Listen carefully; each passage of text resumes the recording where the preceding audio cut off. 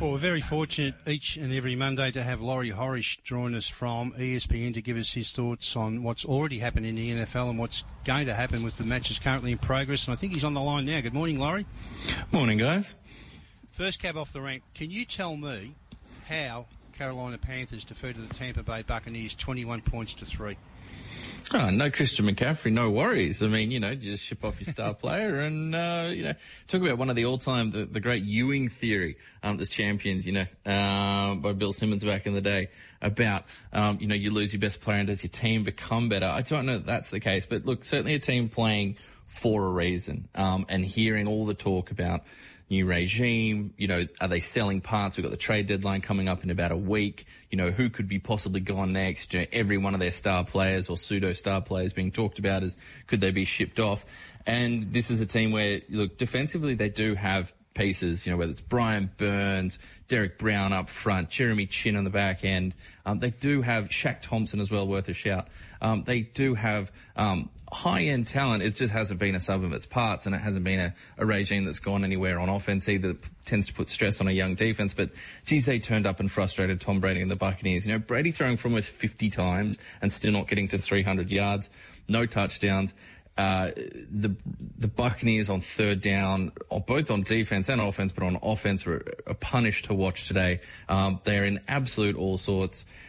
Weapons have come back for Tom Brady. Mike Evans is out there. Chris Godwin is out there. The running game is flat, to say the least. Leonard Fournette is nowhere near Lombardi Lenny or playoff Lenny or anything like that. He's just boring old, 2 yards a carry, basically Lenny. So it's an unbalanced team. They're suffering some injuries in the defense. And look, credit, PJ Walker has had moments when he's come on the field. There's plenty of talk about the other big name quarterbacks in that room, the kind of rejuvenation projects of Baker Mayfield and Sam Darnold. But PJ Walker's always been quite a fun talent. Certainly has an explosive arm and has some mobility to him as well. And he, is super efficient today. Only 22 attempts, 16 completions. He tosses a couple of touchdowns. He gets DJ Moore going, another phenomenal talent that has been wasted in Carolina. I think sometimes it is, a bit of clear air with some of the noise around the team going away with, no fault in Christian McCaffrey, who's running out looking pretty good in San Francisco 49ers colors right now on ESPN. But when these narratives get a little bit of a refresh, new coach, okay, we're into a new era here, credit to a team that kind of pulls together, plays to their strengths on defense and frustrates a Buccaneers team that has to be wondering, did we run this back one too many times? Well, they were 12-point outsiders, Carolina Panthers, so that was a huge upset in itself. But the scoreline, I think, is going to shock most people when they see it, 21-3. Absolutely. And the Buccaneers had points during this game where they did move the ball, but it was a thorough demolition and credit, talk about what they lent into. Christian McCaffrey not being in there. They went to the run game against a team in the Buccaneers that for the past few years have been talked about as one of the most frightening, if not the most frightening run defenses to go up against and to try and, control a game, and try and win up front. Deontay Foreman, 15 carries for 118 yards. Chuba Hubbard having moments as well, getting in for a touchdown and breaking free on a scamper. They really took this game a smash mouth style right up to, the Buccaneers face, and they didn't just get away with it. They earned that victory. That's a hard earned. It's not an easy way to go and beat that Tampa Bay Buccaneers team, even if they are flailing a little bit. So the Panthers deserve all their credit and all their plaudits, on a Monday morning. Laurie, Tom Brady was chastised last week.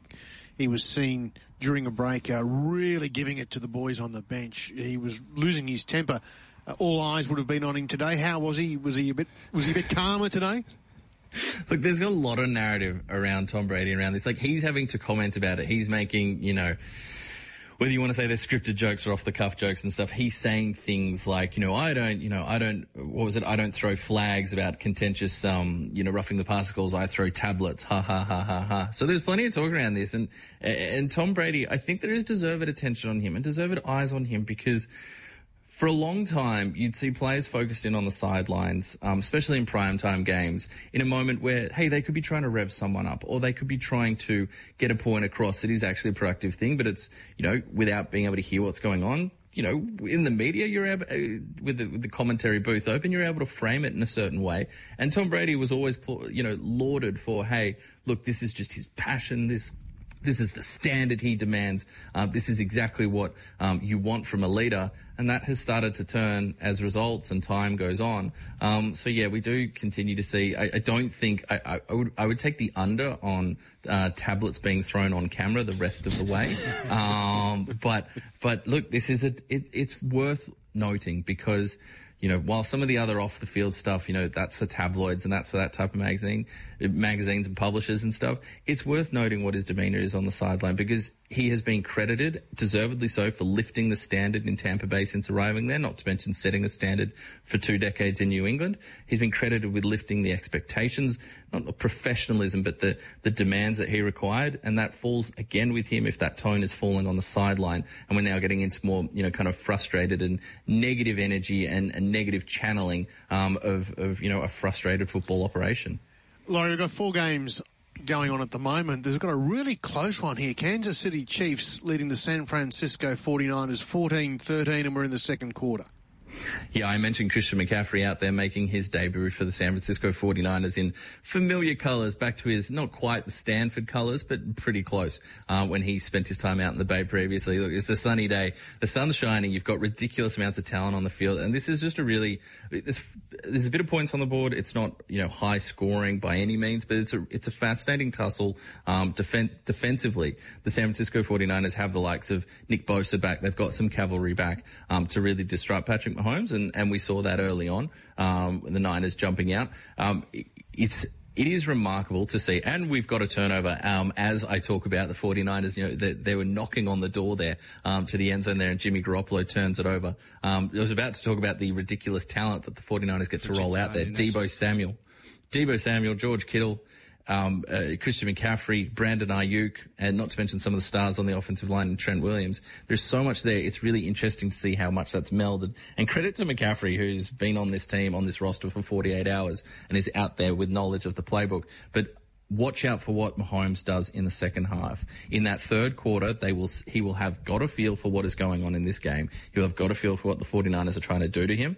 Him and the brains trust, Bieniemy and Reed, will come out of the third quarter with a plan, with action, and we've seen it, we saw it, we've talked about it so far this season. He will come out, and there's every chance they really start to put separation between themselves, having got a cheap turnover there late in the second quarter, to put some separation, between themselves and the 49ers, you know, with that patented Chiefs double score in the third term. Okay, one match to come today. The Dolphins take on the Steelers. Pretty sure price favourites, the Dolphins. What do you think? Tua Tagovailoa are back in action. His, you know, Tyreek Hill and Jalen Waddle, his phenomenal double act at wide receiver that he gets to work with there. This isn't the Steelers' defense of old, despite some, you know, they've caused their own boilovers in recent weeks. I expect the Dolphins to get back to what we saw earlier in this season, which is an offense that is designed to get the ball out quick, get the ball out to speedy playmakers, make Tua look good, make Mike McDaniel, the head coach, look good, and really cause some stress for a Steelers defense. So yeah, I definitely comfortably lean towards the Dolphins in that one. Okay, Laurie, we better let you get back to the TV and watch this riveting game currently in progress, and we'll talk to you next Monday. Always a pleasure. Thanks, guys.